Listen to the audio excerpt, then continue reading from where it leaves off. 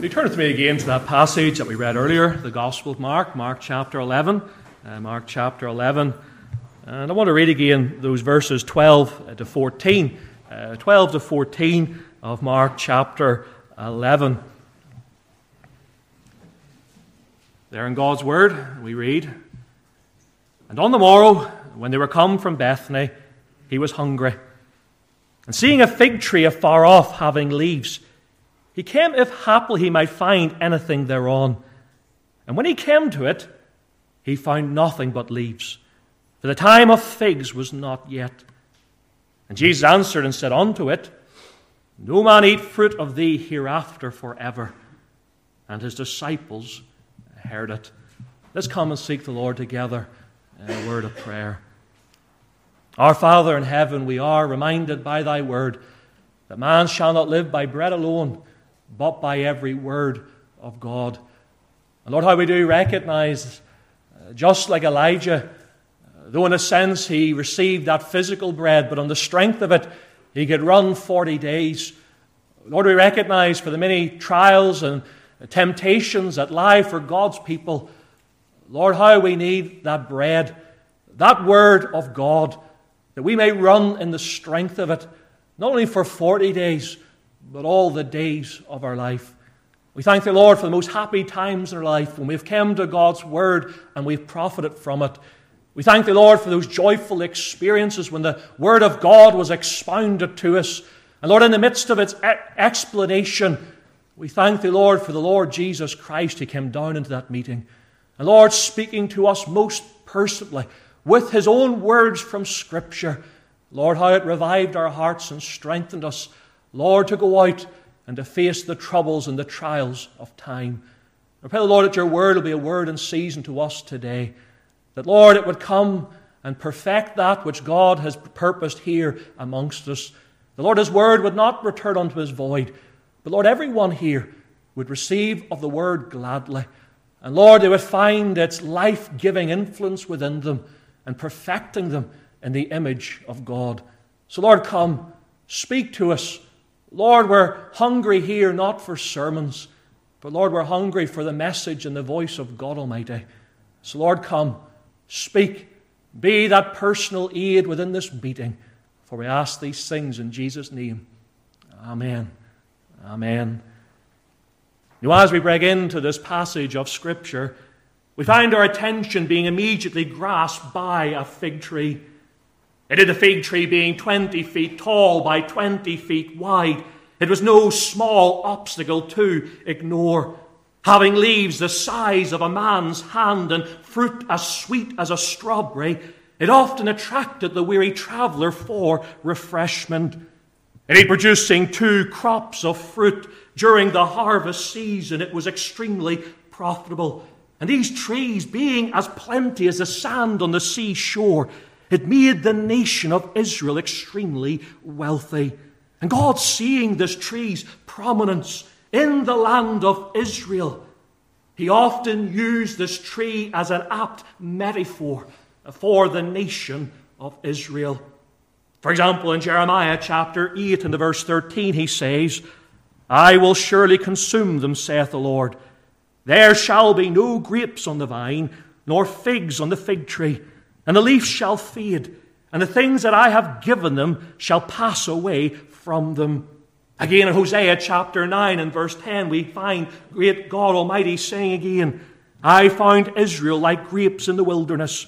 I saw your fathers as the first ripe in the fig tree at her first time. But they went to Baal Peor and separated themselves unto shame, and their abominations were according as they loved. And ever time and time again, God, seeing the significance of the fig tree in Israel, he often used it as a metaphor for the nation of Israel.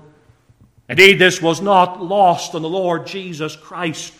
Christ, seeing the similarity of the fig tree with the nation of Israel, he went on in Mark chapter 11 to use the fig tree to depict the nation of Israel at his time. Indeed, using a fig tree that was full of leaves but barren of fruit, he was seeking to highlight to us by an example that though the nation of Israel in his day was full of spiritual activity, Remember, this was the Passover season. Many commentators speculate that 3 million people would be in the city of Jerusalem to worship God. And yet, though it was full of worship, full of spiritual activity, it was just like this tree. It was only leaves. All their worship was only pretense and show, because having no real love for God and His Son, and no love for their neighbour, all their activity was empty and vain. It brought forth no real fruit for God to delight in at the temple. And Christ, seeing that similarity here with the fig tree, with Israel, He cursed it. Seeing that this fig tree, just like Israel, yes, it had much activity. It had much prayer. In fact, Christ said you would often find them in the street corners praying publicly and long. And yet, though, for all their activity and worship, they were empty with no spiritual fruit. And Christ, seeing that He had afforded them many spiritual advantages. This was the nation that had the prophet Moses. This was the nation that had Elijah and Elisha ministering amongst them. This was the nation that received the canon of Scripture. And yet, for all its advantages, it was like that barren tree. It only had leaves and pretense. It had no real fruit of love for God and His Son. And while we may enjoy spiritual advantages of the church for a season, we will not enjoy it forever. While we may sing with the saints and laugh with the saints and pray with the saints for a time, God will eventually remove the barren fig tree from amongst us to purify His church here on earth. In fact, do you not remember that parable of the wheat and the tares? Christ going out and sowing the wheat in the field. The angels came to the next day with shock and horror. Christ, there seems to be tares amongst the wheat. But you know, Christ, seeing all things, He knew that the evil one had sown the tares in the night season. And when the angels came to Him and asked Him, what should we do? Should we remove the tares from the field? Christ said in that gospel in verse 29 and 30, Nay, lest while we gather up the tares, ye root up also the wheat with them. Let both grow together until the harvest. In other words, Christ, not wanting to harm the new young believer in Christ, He said, let those false believers grow up in the church until the time of harvest. And when that great day of judgment will come, I will then send you forth to separate the wheat from the tares. And the time of harvest is a time of sifting. It's a time where Christ will send forth His angels to lift the tares from His church. It's a time when Christ will come on His great seat of judgment to bring and expose all those false believers in Christ. You see, the time of harvest is a worrying time. The farmer's patience finally waning and wanting to bring in the good wheat, lest the rain would come in the winter and the harsh environment would spoil the good wheat. The farmer finally goes out and he brings in the crop, lest any of that wheat would perish. And remember, in that time of harvest, there'll be a great sifting. When the farmer brings in that wheat into his barns, it's the wheat that is brought into the barns. Not the chaff, not the tares, not the weeds. In that time of harvest, the Lord will sift His church. See, Israel here being cursed by God and destroyed by God in the destruction of Jerusalem in 70 A.D.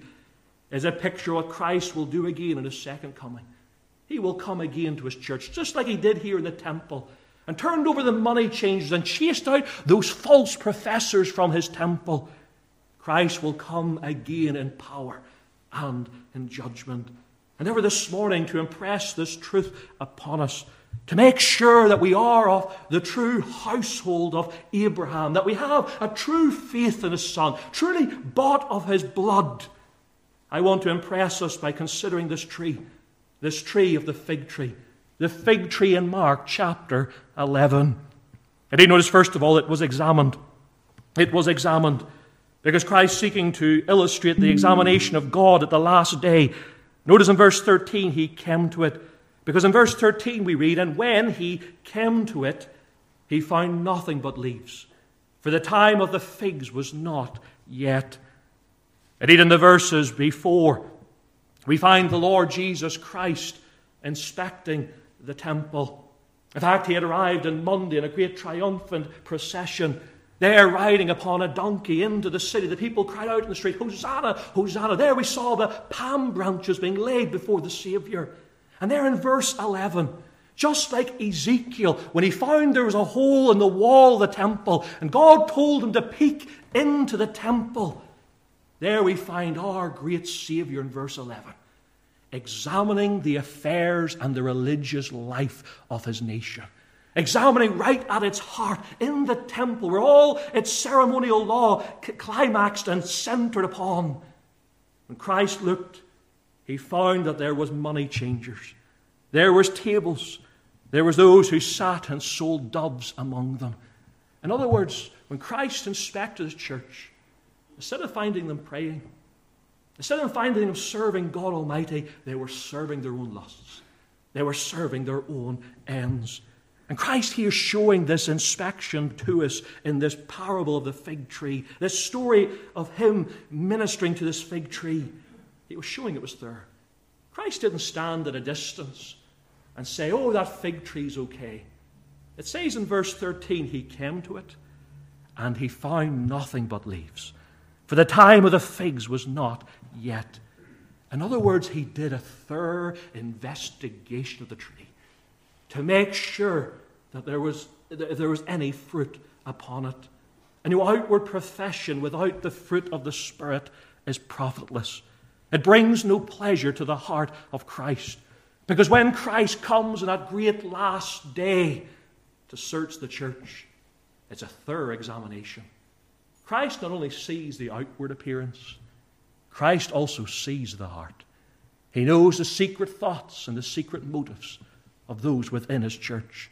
In fact, we see that in the book of Revelation. Revelation chapter 2 and verse 3, every time he comes to the church, he says, "I see thy works. I see thy works." In fact, when he came to the church of Ephesus, he saw their heart. He saw that they had left their first love.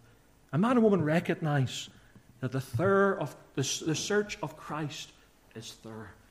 While you can put up a pretense and a show to your neighbor, Christ sees what really goes on in the heart of those who call themselves the children of God. Christ really knows where they stand before them. In fact, do you not remember even Herod sitting under the ministry of John the Baptist? He was deeply moved. Coming under conviction, we read in Mark chapter 6 and verse 20, "For Herod feared John, knowing that he was a just man and a holy, and observed him. And when he heard him, he did many things and heard him gladly." I know for a time, Herod was part of the church of Jesus Christ. He sat and listened to the ministry of John the Baptist. In fact, he told his friends how great this preacher was. And yet at the end of it, God struck him down, and he was eaten by worms. A man or woman recognize, while the outward works may look resplendent, they are not redemptive. Christ seeing the heart and the motive, if it's really done with a love for him, an appreciation for his atoning work towards them, Christ seeing the heart, he knows in whom he will give his well done to. And did you not remember, even in the Sermon on the Mount, there we find those coming before them, Pharisees and scribes. They said, "We prophesied. We did many works in your name." They began to list all their achievements in the church. What did Christ say? Christ says, "I know you not. Depart from me into the lake of everlasting fire." And though you may fool those around you, you may talk a fair game, and you may talk about spiritual things like Mr. Talkative and Pilgrim's Progress, yet the Lord really knows the heart of the person, if he is really one of his own. And did you think of Achan? Achan, when he saw the city of Jericho destroyed, he was there worshipping in the week after, singing the hymns of Jehovah, praising all with the other children of Israel what God had done in destroying that city. And yet all along he was a secret sinner. He had taken that goodly Babylonian garment and he had hidden his tent. And yet for a week he had fooled everybody around him that he was one of the church of Jesus Christ. And Christ, seeing his heart, he one day exposed him and brought him out of the church. And recognize this examination of Christ. Yes, as it was thorough in the temple, and as it was thorough in this fig tree, Christ will thoroughly inspect all of our hearts. All of us will be found out on that great day of judgment. But it was also not only it was thorough, but it was comprehensive. It was comprehensive because coming to verse 13 we read, and when he came to it, he found nothing but leaves, for the time of the figs was not yet. Indeed, when he came and inspected this temple, which was the real image behind this type of the fig tree, we find that he found that there was money changers within the court of the Gentiles. Indeed, they say that the court of the Gentiles was 35 acres in scope and it raised about 15 levels from the Kidron Valley. In fact, they said it was 1,000 feet wide by 1,000 feet long. And you remember when God said to Abraham that he would bless his seed, he said his seed would be a blessing unto all nations. In fact, he said Israel were to be a light unto the Gentiles. And you know, God, having a love for the Gentiles, he opened up a court within the temple.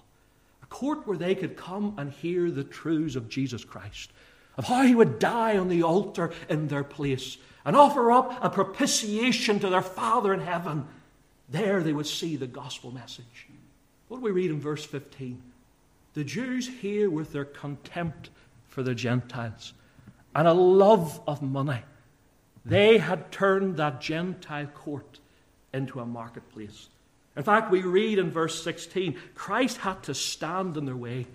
They were making the court of the Gentiles a shortcut through the city, somewhere where they could run to their house quickly without walking the whole way around the temple.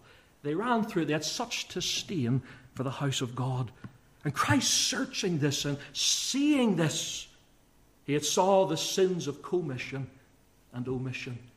Not had they broken God's word. God said that the court of the Gentiles was to be a house of prayer. A place where those unsaved nation people would come in and hear the gospel truths and pray to God for salvation. Not had they broken God's commandment and turning it into a den of thieves, but they had failed in a sin of omission. They did not love their Gentile neighbor. They had no compassion for their lost neighbors that were dying in sin around them. And recognize the examination of Christ on that great harvest day. It's not only thorough that he knows your heart, it's comprehensive. Christ knows your sins of omission that you fail to do. Not only does he know the sins when you've deliberately broken God's law, when God's law told you to love him with all of his heart, when God saw that you failed to love him with his heart, God saw it comprehensively. He knew everything about you.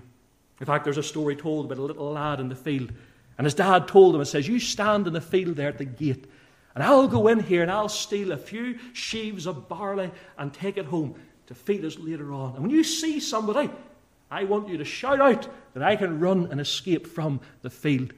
And the little boy looked at his daddy and he says, Daddy, you fail to do something. He says, what's that? Well, Daddy, I've seen you looking left. I've seen you looking right.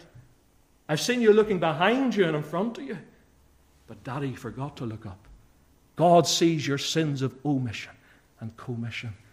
And remember, our heavenly Savior is in the church here today. In the book of Revelation, he says he stands in the midst of the 7 golden candlesticks, and he's inspecting us. And he knows not only your heart, but he knows how you fail to reach God's law. In fact, he knows when you have deliberately broken his law. This examination is thorough and comprehensive. But lastly, it was disappointing in his point. It was disappointing. Because reading in verse 12, we read, and on the morrow, when they were come from Bethany, he was hungry. And seeing a fig tree afar off having leaves, he came if haply he might find anything thereon. And when he came to it, he found nothing but leaves, for the time of the figs was not yet. No, Christ, having a true humanity, he was tempted in all points without sin, just like ourselves. Christ knew what it was to be weary. Christ knew what it was to be thirsty. And Christ knew what it was to be hungry. And hunger setting in here into the stomach of Christ. Christ coming to this fig tree that promised to him there was fruit. When the leaf was there, the fig was always there nestled in amongst the leaves. And Christ coming, thinking that this fig tree was promising him satisfaction, giving him what his stomach delighted in, food, and seeing it was only but leaves, Christ was sorely disappointed. In fact, Christ was sorely disappointed because he had sent the rains to water it. He had set the sun in the sky to heat it. He had sent the birds and the bees around it, even to help it populate itself and reproduce. Christ was its daily farmer, tending that tree. And yet, though it had all this care and had all this love from its master, it failed to live up to its purpose. It did not seek to glorify God in producing fruit for him. And when Christ comes in that judgment, that great last day of the harvest, when he comes to his church, Christ will be sorely disappointed to find that there's tares amongst the wheat, to find that there are people who have heard the gospel preached week in and week out, to find that there are people who have received wonderful care from God's people, praying for them daily at the prayer meeting, praying for them in their own private time, witnessing to them, sending them messages of care. When Christ comes and sees that there are those who have received such care and advantages from God's common grace, Christ will be sorely disappointed to see that they have not used and availed of the means of grace. You see, on that great day of judgment, yes, while all the trees there were cursed that day. Remember in Romans chapter 8 it says, all creation groaneth. It was under the curse of God. But this fig tree was under a special curse, having the wonderful advantages of God's special care. It was brought under a greater judgment, a greater sentence of death. And remember, while all sinners will be judged, those who have been brought up in the house of God will be especially judged. Just like the city of Capernaum, when he said unto them, woe unto you, Capernaum, if these things were done to Sodom and Gomorrah, they would repent it. But you have not repented. He says, greater will be your judgment. In fact, do you remember Judas? Judas dwelt and he tricked everybody around him. He had all the talk, he had all the show. He was there, probably one of the greatest preachers of all the 12 disciples. Followed Christ on a daily basis. And yet Christ, seeing him and knowing he wasn't one of his own, he said to him in John chapter 13, Judas, it would have been better for you if you hadn't been born. And recognize how severe the judgment will come on the day of harvest. When the Lord of the harvest will come again with his angels in the air, after he has done his examination, and when he is sorely disappointed, then will come his execution. We'll cast you out into everlasting darkness and weeping. You see, the Savior here, he was disappointed. And being disappointed, he then did a sentence of execution. And he noticed, first of all, that his execution, it was sudden. It was sudden. Because reading here in this passage, in verse 20, we read, and in the morning, as they passed by, they saw the fig tree dried up from the roots. And Peter, calling to remembrance, said unto him, Master, behold, the fig tree which thou cursest is withered away. In fact, you'll notice at the end of verse 13, it says, for the time of the figs was not yet. In other words, this was not an expected season for the Lord of the harvest to come. This was a time where the fig tree would feel quite secure and safe in itself. I'm not expected to bring forth fruit yet. And yet in that season, the time of the figs was not yet. The Lord of the harvest appeared suddenly, without warning, to come and to examine this fig tree. And the searchings of Christ come not when most expected, but when least expected. He even now is searching your heart. Did you think of the 5 foolish virgins? They had been waiting, expecting Christ coming, and yet falling asleep, getting careless. What happened? The Savior came suddenly. Unannounced, he arrived, and they were locked out of the marriage supper. In fact, you even think in Peter, in 2 Peter chapter 3 and the verse 10, when Peter describes the Lord of the harvest, great day of coming, he says, but the day of the Lord will come as a thief in the night. Now I know yourselves, if you knew the time when the thief was coming, you'll be sitting up prepared. You'll have the police there, and you will have all preparation to catch the thief. But what was Peter emphasizing? He says, when the day of the Lord will come to judge, it will come as a thief in the night. Suddenly, unexpectedly, when you were not expecting that thief to break into your house, the Lord will come. In fact, Christ says in Matthew 24, as it was in the days of Noah, when they were drinking and marrying, so shall the coming of the Lord come. The Lord will come just like in their day, unannounced, to judge the church. And recognize the Lord could come at any moment. Yes, the Lord has to fulfill certain things in Scripture. But the Lord could come at any moment. And if we are not prepared and not sure within our hearts that we are truly of God's fold, one of His people, man and woman, the Lord could come and bring you out into outer darkness. Lady mother one day leaving the home, the youngest of her 5 children asked her where she was going. Seeing as she was going to a surprise birthday party, he asked, can we all go? Explaining they hadn't been invited, he said, but Mum, do you not think they'll be more surprised if we would turn up at the birthday party? And maybe you think you've got plenty of time. Maybe you think, preacher, I love God's house. I love God's people. Preacher, I know I need to get saved. But it's just not the suitable time right now. Things just haven't lined up financially and in my business life for me to ask Christ in my heart. Give me a bit more time. Give me a few more years and I'll ask Jesus to come into my heart. Just as the days of Noah, when the Lord came unannounced. Just as Christ came here in a time when the figs were not expected. Christ could come in this season. He could come in the morning with His angels in the air. But it was also not only was it sudden, but it was swift. It was swift. Because in verse 20 to 21 we read, and in the morning as they passed by, they saw the fig tree dried up from the roots. And Peter calling to remembrance said unto him, Master, behold, the fig tree which thou cursedest is withered away. When Christ spoke this curse to it at the end of verse 14, this tree wasn't left to the natural processes of time for weeks, months, and years for the curse to take effect. When Christ uttered that decree of destruction, in that moment the tree died. In fact, the very next day when Peter came, not only did he see all the leaves had disappeared, but the roots had broken up from the ground. It had all withered away. In other words, when the Lord came to judge and to execute His church, it was swift. In fact, as Paul says in 1 Corinthians 15, in the twinkling of an eye, in the last trump, the trumpet shall sound and the dead shall be raised incorruptible, and we shall all be changed. And you just think of that phrase, the twinkling of an eye. You know what Paul's saying? The coming of Christ, His judgment, will be so quick, you'll not be able to blink and to open your eye before Christ will come. Before you can even move your eyelid, the Savior will come with His angels in the air, with those who have already been gathered up into heaven to bring His church to evermore with Him. See, this judgment is not only sudden, it's swift, and it's surprising. Because notice, who judged the fig tree? It was the one who raised the dead. It was the one who said to the woman caught in adultery, go and sin no more. It was the one who saw blind Bartimaeus when everybody else tried to keep him quiet. Christ showed him mercy.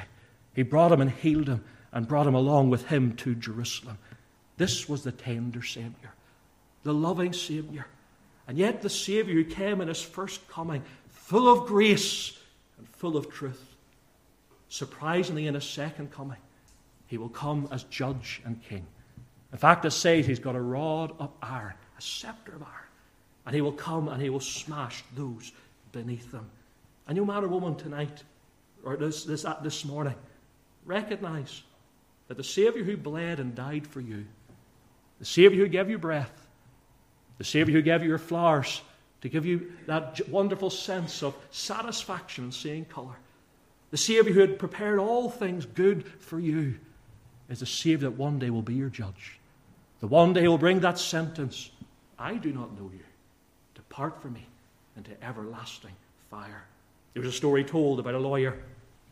And this lawyer one day, seeing a child playing out at the front of the house, he saw this car coming speedily down the road, and recognizing the child was totally unaware of the car and the driver was totally unaware of the child, that lawyer ran out immediately, grabbed the child and put his body between the child and the car. And to great expense of his own health, he managed to save that child. That child, experiencing the wonderful gift of grace that day, Instead of using its life for service and for sacrifice to those around him, he used his life for crime. He just lived for his own ends. In fact, that crime one day when he was 30 years of age brought him one day to the court. And as he came into the court, he sighed a breath of relief. Looking up into the dock, he saw it was the lawyer that saved his life one day was judge. And he thought to himself, surely the man who has been so kind to me will be kind to me in the day of judgment. But when that lawyer looked down and saw that man and saw that he wasted all his gifts that he had given unto him, he gave him the most severest sentence he could, seeing that he had squandered all of his gifts and even the sacrifice of his health. He gave him the longest sentence he could give. And recognize the kind Savior who has given you all things here today. The kind Savior who has given you life. Yes, in the first coming he came as our Savior. But in the second coming he's coming as judge. And if he finds that you have not profited, use the means of grace, these wonderful advantages, and ask Christ into your heart. The Lord will come and he will judge upon you and cast you out into everlasting darkness. See, that's the message of the harvest. The message of the harvest is a solemn note. And as even Spurgeon said when he preached this passage, he said for the next 3 weeks he had to search his heart. In fact, he said he loathed that he had went into the ministry in case he was one of the false ones. He says, how great would my judgment be? We need to search our hearts. Just like William Cowper, when he read this passage, he searched for 3 months to make sure that he was one of God's people. Make sure tonight. See, the Lord here only curses one tree so that we don't despair. And the Lord here only curses one tree so that we don't presume. To presume that we're okay because we pray, because we read, because we come to God's house, that we'll be all right in that great day of harvest. Consider the example of the fig tree. The barren fig tree, it was cursed. The sentence of Christ came upon it. Oh, I trust and pray you'll heed its warning and you'll make sure that you're bringing forth spiritual fruit, fruits of repentance, fruits of love for Christ, and fruits of even hatred to sin and living for him and forevermore.